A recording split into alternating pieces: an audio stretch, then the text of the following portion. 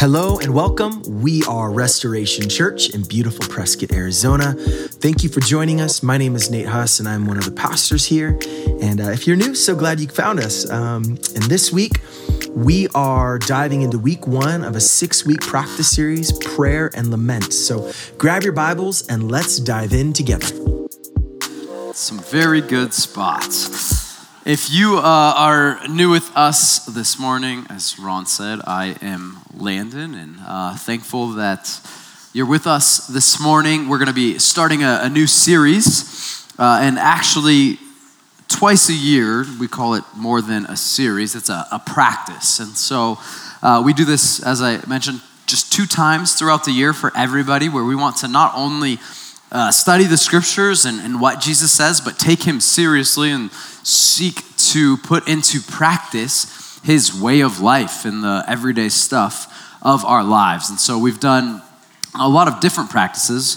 This morning, we're going to start our first for this year, which is kind of twofold. It's going to be 3 weeks on prayer and then 3 weeks on lament.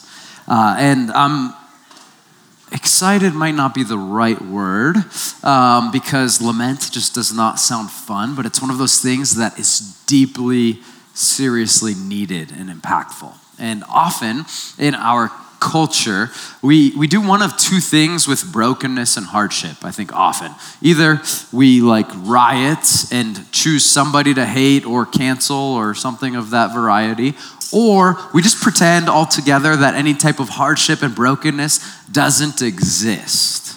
And neither of those seem to be working out that well, while the scriptures actually give us this means and methodology for processing what is really actually hard and broken and traumatic. And it's called lament. There's this book in the scriptures called Lamentations, and that's really what it's about. And so we're going to put that into practice, which I think will be important for us as a church family. That'll be the second half. The first half is on prayer. And there's some of you in this room that prayer is your thing and it's foundational, and you're just have this great, good relationship with God and this communion and communication, both speaking and listening through prayer, and probably have a ton to teach all of us about what prayer can look like and what a healthy prayer life is. And then there's some of you that really don't like to pray, or maybe you think prayer's just a big waste of time, or maybe you're at a place where you go, if God knows everything, why should I pray anyway? That doesn't seem to be a very efficient use of time. I like efficiency, and I would agree sometimes as I process prayer. Does it actually matter? I think it's a worthwhile question. I think one of the best things that we can do in our faith is actually ask those questions. Is prayer really a waste of time? And seriously, think about it and ponder it. And the answer actually is yes, potentially. There's a right way to pray, and then there's some wrong ways to pray. And if we're embracing it in a wrong way, it's gonna not do anything good or meaningful. It'll just be a waste of time, if not harmful. And here's what I mean by that. In life, there's these things I like to call beautiful reversals. It's a moment, maybe in a championship game where there's a comeback and there's this beautiful reversal, or maybe in more significant, meaningful matters. Maybe it's a really important relationship and it seems as if it's over and there's no help, it's dead, and somehow there's forgiveness or restoration or reconciliation. It's this beautiful reversal. Or perhaps, as we look at the scriptures, what we do see is that wherever Jesus shows up, there's all kinds of beautiful reversals. There's relationships mended. There's people that have literally died that he restores and brings back to life. There's reversals of injustices and cultural destruction that he reverses and brings health out of. Wherever Jesus shows up, this happens. And it's actually the case with prayer. In the beginning, Satan, only 3 chapters into the scriptures in the book of Genesis, he puts together this scheme that really destroys communication with God, both how Adam and Eve spoke to him and heard from him. And it still is devastating how we pray today. And then we have the Lord's Prayer. It's sometimes referred to as in Matthew chapter 6. And it's this incredible reversal. I'd actually never thought of that until Thursday afternoon. I was praying and working through this. And I would had read through Genesis 3, and then I was rereading through Matthew 6, and everything that Satan tries to destroy and distort and deceive us on, Jesus restores. He does the total reversal, and it's beautiful and really impactful for our prayer. And so that's what we're going to look at this morning. I want to start with this, though. Prayer does actually matter, and here's why. Because when we are praying, we're practicing trusting God instead of trying to be God. And when we're trying to be God, which we all do frequently, multiple times a day in our own way, it only leads to disaster. When we trust him, it's good. Doesn't mean it's not hard. Doesn't mean it's not challenging, but it leads to health and something wholesome and right and good. And as I said, Satan wants nothing more than to destroy that. And so it's important, actually. It's valuable. It's needed to look at how Satan seeks to destroy our prayer, our communication, how we speak to God, and how we hear from him. So if you have a Bible, go ahead and turn to Genesis chapter 3, and we will begin there. Every now and then I do this. It's kind of weird, but to me it's helpful. So we're actually going to read backwards. We're going to read Genesis 3, verses 1 through 10, but we're going to start in verse 10, because in verse 10, what Satan has done is done. He's accomplished it. He's actually been successful in his mission to destroy this communion and conversation and health with Adam and Eve. And so what I want to look at this morning is how he did that, the steps, the sequencing that led to this point. So we'll begin reading in verse 10 and then work our way back to verse 1. Verses 9 and 10, actually. So the Lord God called out to the man Adam, and he said to him, "Where are you?" And he said, this is Adam now speaking to God, "I heard you in the garden, and I was afraid." I heard you and I was afraid. You know, to this point where we're able to tell that Adam and Eve had these walks with God.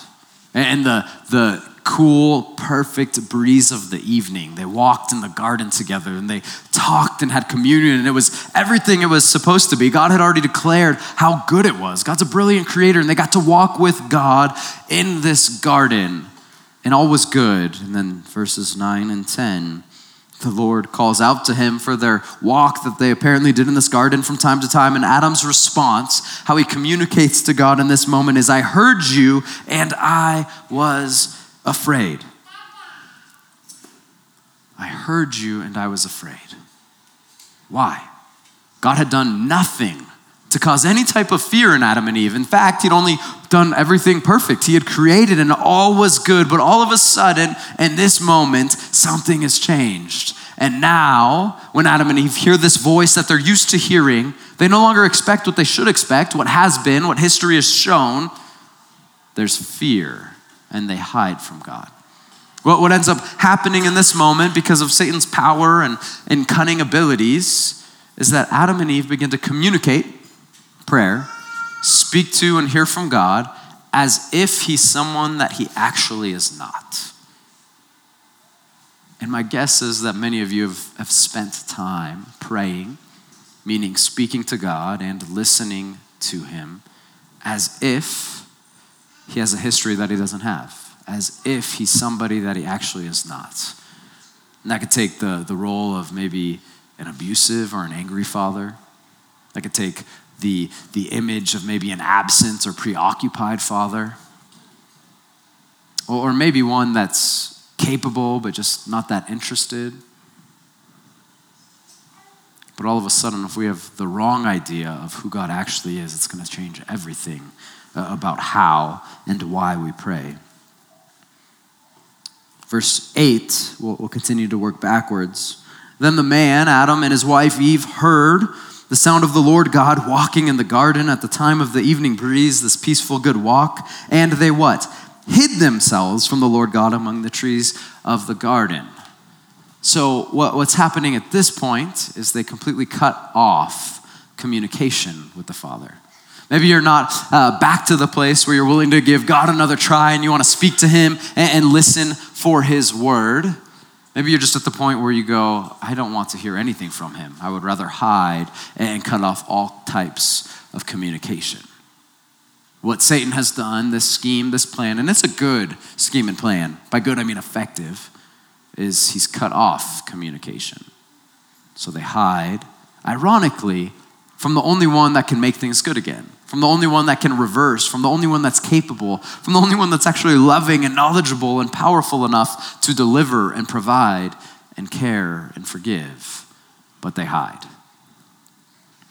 Verse 7, then the eyes of both of them, again being Adam and Eve, were opened, and they knew they were naked. So they sewed fig leaves together and made loincloths for themselves. Now, we have to remember as we read the scriptures, they couldn't just grab their iPhone and go to Amazon and order a fresh pair of clean underwear now that they're naked and they know it. They didn't have that option. So they did the next best thing. They found some big leaves, whatever the biggest leaves were in the garden, and they decided to form some underwear out of that, fig leaves, to cover up their nakedness. The issue with the fig leaves is that they're really big, itchy leaves. So their brilliant idea in this moment was to get the biggest, itchiest leaves and apply them as underwear. This is how the scriptures start. That's stupid and irritating, physically and otherwise, and just dumb. These are choices that are not good. And here's the sequence. There's something funny about the just stupidity. My kids would be mad at me if they heard me say that word, of their choices. But we so often make stupid, irritating, and painful choices when we choose to trust ourselves instead of trusting God, which is what we'll see in verse 6. Then the woman saw. It's a very important word. The woman saw that the tree was good for food and delightful to look at, and that it was desirable for obtaining wisdom. Remember, this is something she saw with her own two eyes. She looks at this fruit. She sees that it's good, it's desirable, and it's going to provide knowledge and wisdom. She sees, she looks, she takes. Now that stands out in contrast to Genesis 1 and 2, which we've talked about before. In Genesis 1 and 2, we read this poem where God describes creation, and he created a part of the world, and then he said it was good. He created, he saw, and it was good. And then he creates the next part, and he saw, and it was good. And then you continue to read through Genesis 1 and 2, and he creates, and he saw, and it was good. And he creates, and he saw, and it was good. There's this repetition. And then there's this contrast that if you read these 3 chapters in one sitting, you'll see. Because for the first time, Eve sees, and she declares what is good. There's a change in who is trusted to be the visionary. Up to this point, Eve is trusted, Adam has trusted God's vision for the good life, for humanity. But now there's this shift. Now she sees, she no longer trusts what he saw and declared as good. She declares something on her own is good, so she reaches out and she grabs a hold of it. At this point, Adam and Eve trusted their vision in place of God's vision. They exchanged God's vision for their vision because they'd been deceived that they knew better. And so often, all too often, we make that same exchange. Whether it's something that culture informs us, another influence, a parent, a teacher, something just within our spirit, and we think we know better, so we reach out and grab. We have a vision for life. Just like an organization or a company has a vision statement, something they want to see and achieve. Some families do that. All of us individually have some sense of a vision statement. We might not write it out or vocalize it or articulate it, but there's something we're pursuing. And in this moment, this exchange happens.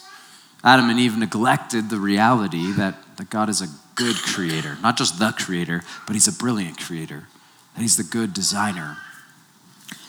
Then we get to verses 1 through 5. It's the foundation. Here's the why from everything else, how it all happened. Now the serpent was the most cunning. In other places, that same word in the Hebrew means wise, the most wise of all the wild animals that the Lord God had made, except he uses that skill, this knowledge, this wisdom for evil.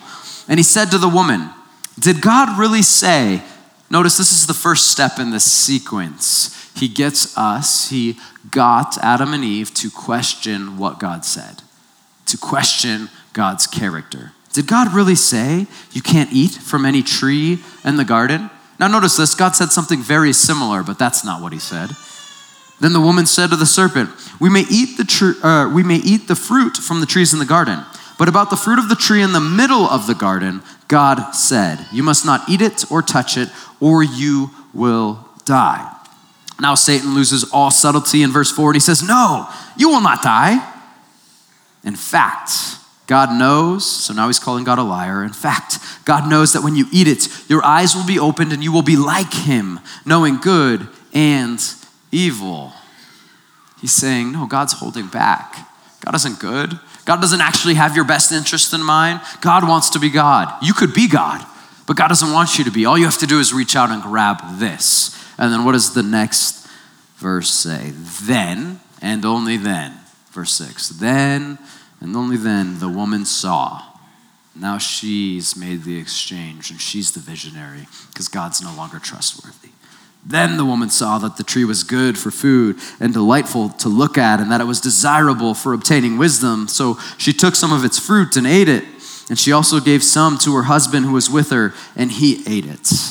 This exchange has been made. Then the eyes of both of them were opened, and they knew they were naked. So they sewed fig leaves together and made loincloths for themselves. Now, stupid, irritating, and painful decisions are made.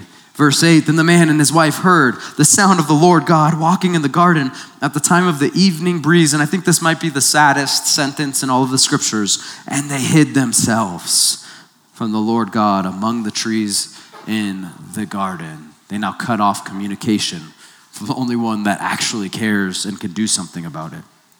Verses 9 and 10, so the Lord God called out to the man and said to him, where are you? And now he changes, Adam that is, how he hears from God and what he says to God. And he starts to treat him and relate to the Father as if he's someone he actually has never been and never will be. Where are you? And Adam says, I heard you in the garden and I was afraid. This is powerful and this is really important because Satan is still using the same exact scheme today. And if we buy into his lies, and they're good lies, they're powerful lies, they're effective lies, he knows what he's doing, then our prayer is going to get destroyed right from the start. Our communion, our conversation, how we speak and how we listen to the Father is going to go nowhere. It's going to be a waste of time. Because while we might say, our Father, while we might say, oh God, or dear God, or even Jesus, who we have in mind is nothing like who God actually is. And if we're praying to a God who's nothing like who God really is, it's going to have a devastating impact. If you are looking at your Bible or your phone, turn to Matthew chapter 6. We're going to read the Lord's Prayer now, beginning in verse 9, and here's where this reversal happens. Here's where Jesus does the beautiful reversal of restoring God's image and our communication with him in a really powerful and certainly necessary way.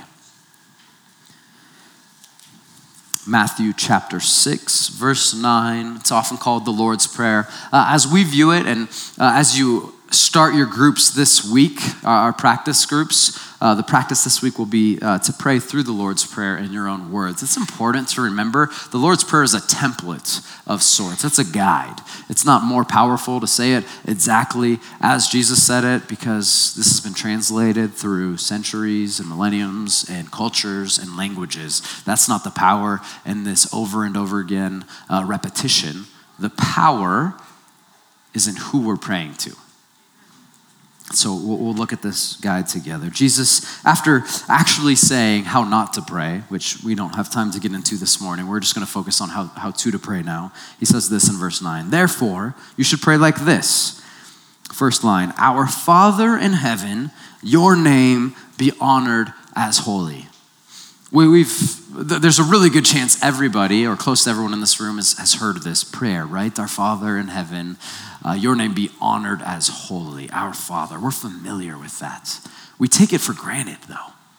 Jesus was crucified for saying this. He was crucified with stakes in his wrists and ankles, bleeding out, and a crown of thorns on his head because of how he related to and spoke to God as his Father. But he didn't stop there. He then invited us and actually commanded and instructed us to pray to God, Yahweh God, the only God, the one true God, as our Father. One of the keys we have to remember as we begin to practice prayer, as Jesus instructs us to, is remembering who we're praying to. The very first thing Jesus does as he begins this beautiful reversal is for us, he reminds us to remember who God is, our Father. Don't take that for granted. That's significant. Our Father in heaven, your name be honored as holy. Holy is a word that I think sometimes we don't understand. It means set apart, special, unique. It means in this context that there's only one good Father. There's only one God of gods and King of kings, and his name is Yahweh God. And Jesus is saying, call him Father in heaven. He's our Father. You can be adopted into his family, and his name is set apart. There's only one way and one truth and one life, and it is this God. And then name is also important. In our culture, less so. In our culture, I have a credit card, and wherever I go, I can just swipe it and buy mostly whatever I want, as long as it's not over whatever my credit card limit is. In their culture, they had something similar. It wasn't quite as easy, though. They had a ring, a family ring, and then a name, and it worked very similarly. You could buy something on credit if you had a good family name, and the ring that would symbolize it. You go, I want this, and they'd give it to you because your family name represented this history, like a credit score. Yep, they're good for it. They'll pay back. Here's what we can expect from that name and that person and that history. That's what this is describing. Your name, only the name of Yahweh God, only the name of Jesus has this track record, which is never losing, which is always loving and always forgiving and giving the best gifts and the most creative and brilliant, of always helping, of being merciful and gracious, just, of providing, of listening. He's the only one that has this name and this record and this story that can actually be counted on. We say this often. We trust Jesus because he's trustworthy always, no matter the moment. He's the only one for whom we can say the moment that he is not trustworthy is a moment that does not exist. We start our prayer by remembering who he is. Our Father, your Father in heaven. Your name alone is set apart and holy and good, and we come to you now as our Father. Here's where prayer goes wrong. From this point, there's this fork in the road, because if we get that wrong, everything's going to go wrong. And it typically will go wrong in kind of one of three. There's probably a few more, but I'm going to focus on one of three ways. We don't remember who God is, and so we speak to him as Adam and Eve did, as if he's somebody that he actually is not. The first option that we go to is we speak to God as if he's just the genie. And a lot of us have probably done this or continue to. And in this instance, what happens is we trust our sight. We see and we declare what is good, like Eve did in the garden, and then we give God a role. We don't exclude him. We're really generous to this God. We go, hey God, I've got great vision and good ideas. I know what's good. I know what I want, and I'm going to give you the role of providing it. So we have all kinds of requests. God, I want this house. God, will you help me? And we're pretty good with our words. We don't just come out and say it like, God, you're a genie, give me X. We go, God, show me your will. If it's your will for me to have this job, will you please provide it? And then we look to the next thing that we see and want and desire and go, God, I want my family's life to look like this. I want my kids to have these things. Will you provide it? And there's a variety of other requests and desires that we have because we see what is good. We see what matters most. We trust our vision. And then we let God play a role as a genie of sorts. The next option that some of us turn to, and some of you will relate to this, is we view God as an angry father, as a really hard man. He's capable. We know that. Actually, a little too capable, but he's not approachable. And so we approach this God who we view kind of like an angry father with a little bit of fear or a lot of fear. When we come to him as if we have to present something, some type of offering and sacrifice. And maybe for you, it comes out like this: hey God, I know I did all these things and I'm so sorry, but I'm gonna change now. This month I'm gonna do these things instead. We come with this list and this burden that we think we need to overcome. I love our God though. Throughout the scriptures, he says this. He doesn't say only, hey, those don't mean anything. You can't buy my love. You can't earn it. He actually says this: I detest your sacrifices and your ceremonies and you going on and on and on. I want nothing to do it. I hate when you provide me these religious moments.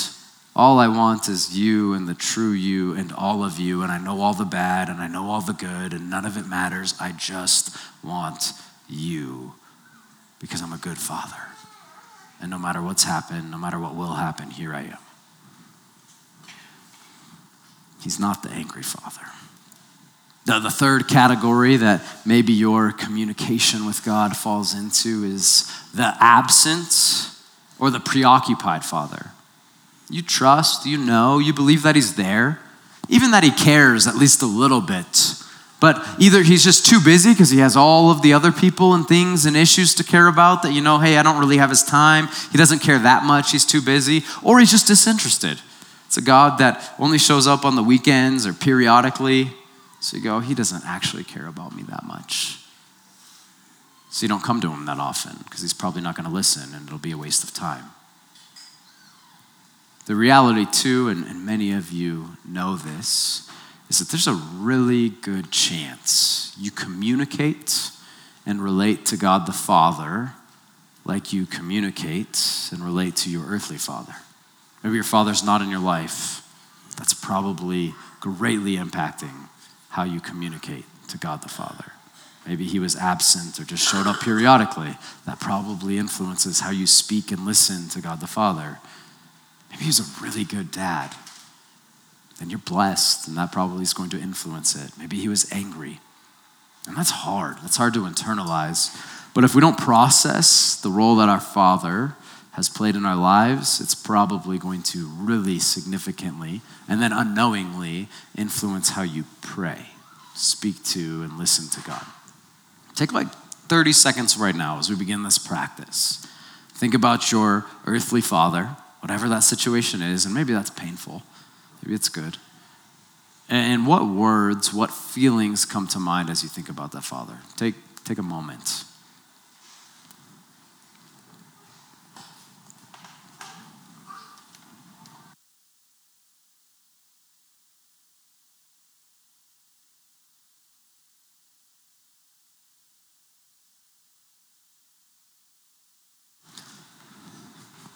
Now, as we kind of embark on this practice of prayer, as you find yourself praying along with us throughout the next 6 weeks, think about those emotions and those words.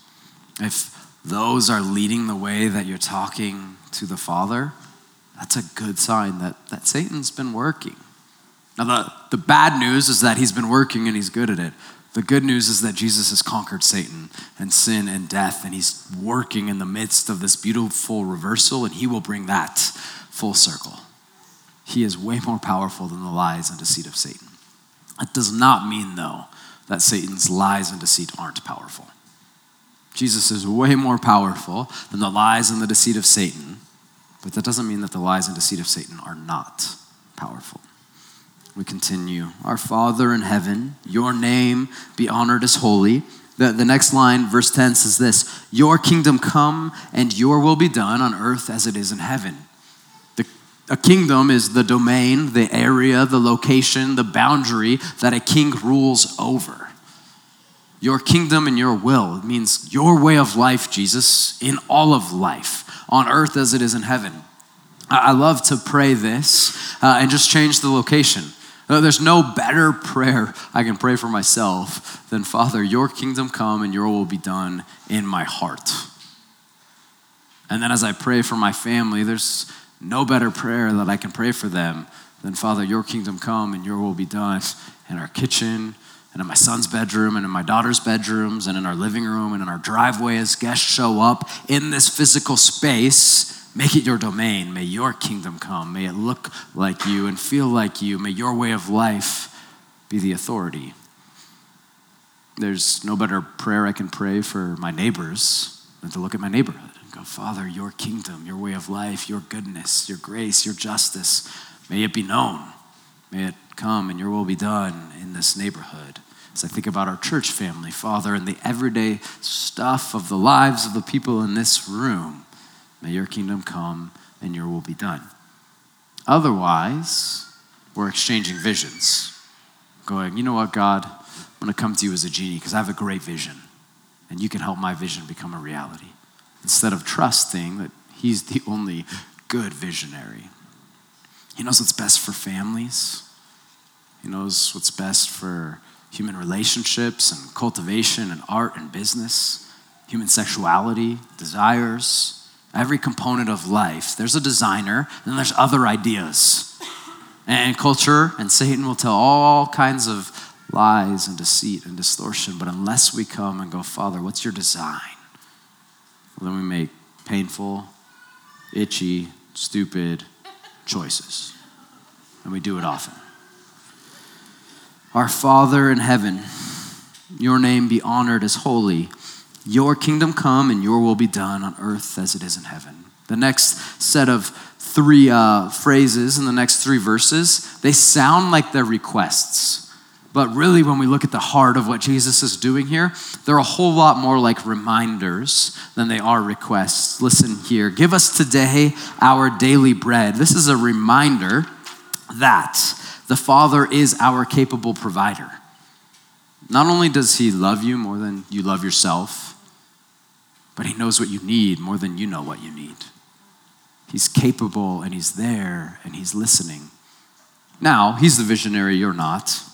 So he might take you to places you initially don't want to go. It might be suffering, hardship, brokenness, loss. But he will always be with you in it. And he'll never leave you there. He will always take you through it. You will never be alone. You will never be forsaken. And he will always be victorious. That's what his name is. That's why it's honored as holy, because he always wins. Doesn't mean it's not hard and scary, but we know when we pray after our Father, your kingdom come and your will be done. Give us this day our daily bread. That hands open we can trust. Not our vision, but his, that he can and will do what's best. Forgive us our debts as we also have forgiven our debtors is a reminder that the Father is always forgiving. In his kingdom and his household and his family, an honest child is always a forgiven child. What I mean by that is all we have to do is bring our worst, and we're forgiven. This isn't a, hey, every time you slightly mess up, come to the Father, ask for forgiveness. If you do it in the right timing, you'll be forgiven. It's not like that. This is just a beautiful reminder of what he's already done, forgiven us, and what he continues to do is deliver us, which leads us to the next reminder.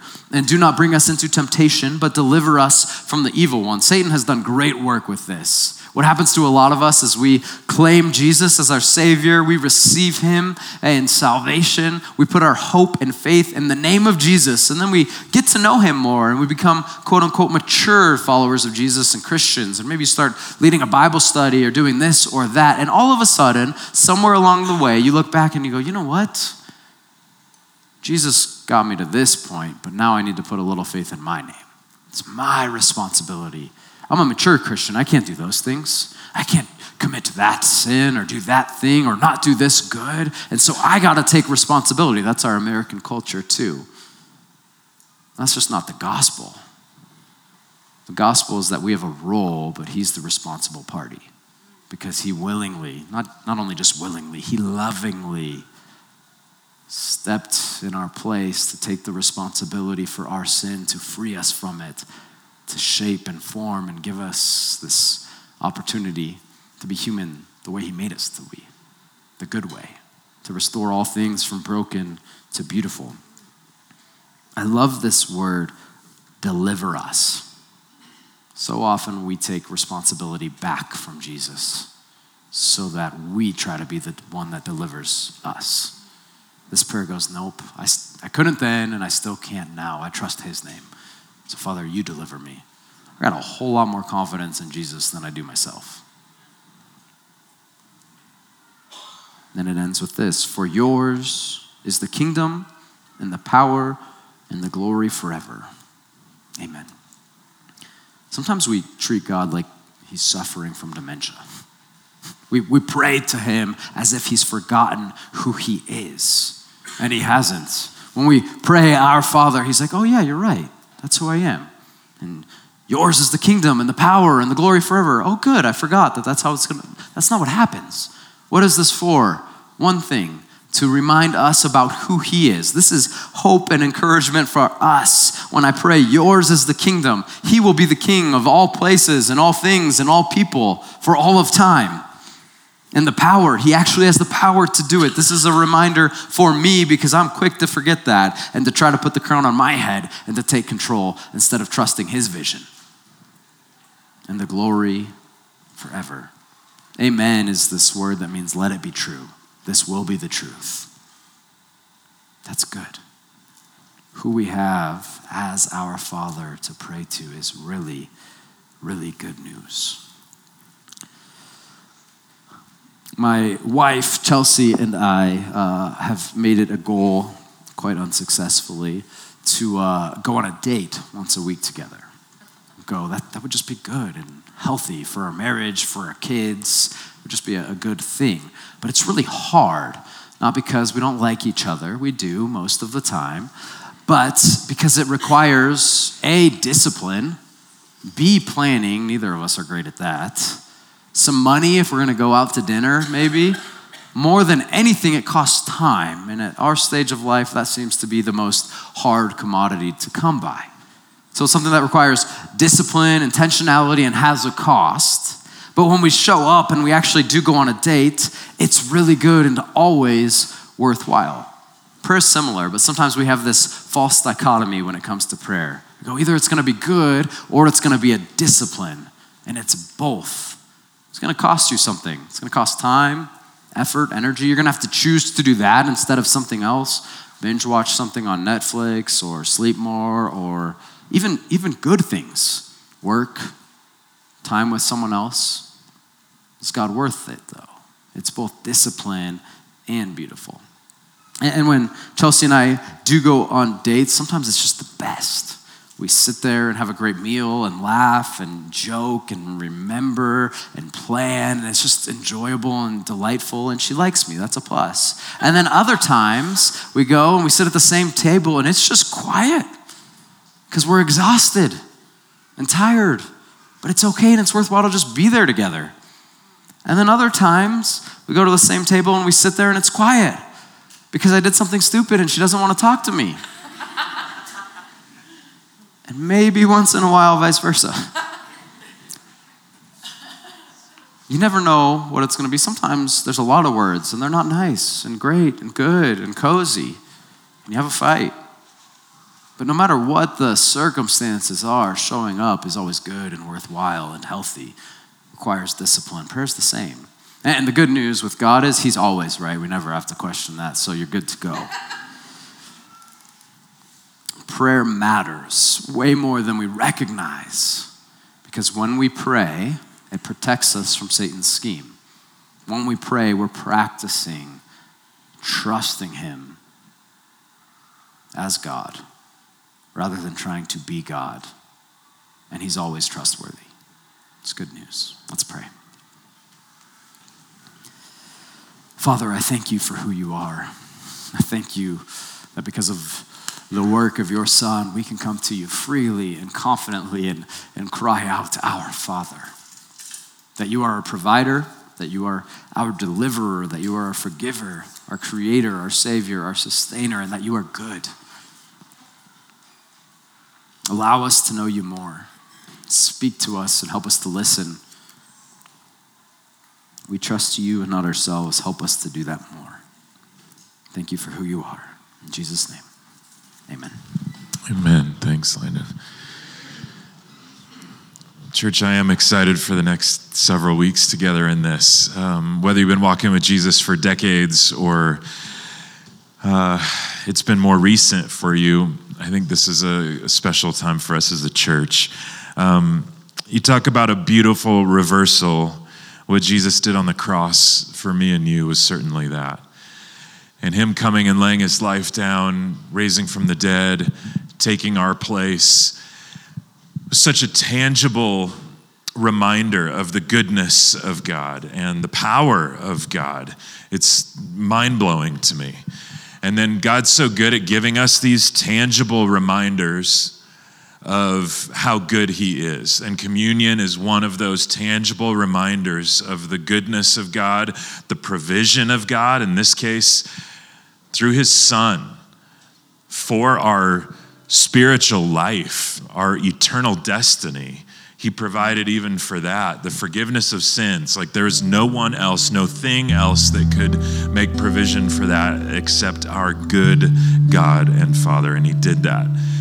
Jesus did that for me and you willingly, lovingly, by coming and laying his life down for me and you. And so we want to invite you into a time of communion. There's communion elements on either side of the stage here that I'll pray for us, and then after that, you can come up and grab these elements. We'll ask that today that you take these elements, take them back to your seat, spend a little bit of time just in stillness, considering the goodness of God as expressed through the sacrifice of his Son, Jesus, and what that means for you.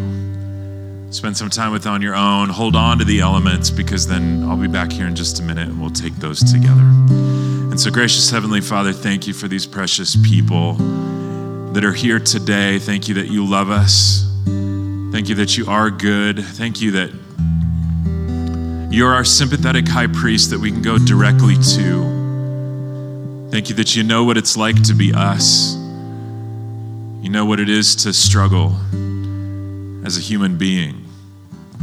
But we also thank you that you're divine, that you did not sin, that you are perfect in every way, and that we can trust you in every area of our life. But right now we thank you specifically for this reminder of Jesus, his body that was broken and his blood that was shed, so that ours doesn't have to be. In Jesus' name we pray. Amen. Come take these elements, bring them back to your seat.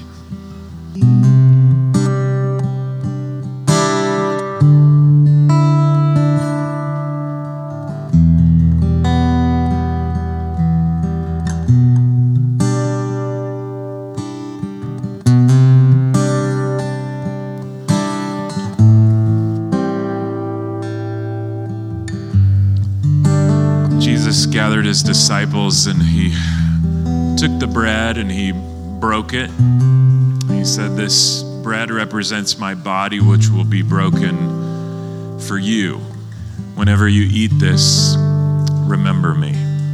Let's take it together.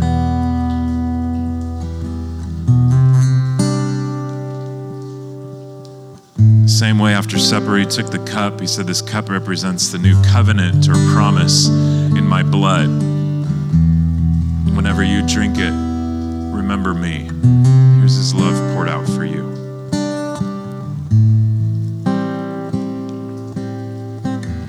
So, Father, thank you that you're so good. Thank you that we can go directly to you and talk to you, and you can talk to us.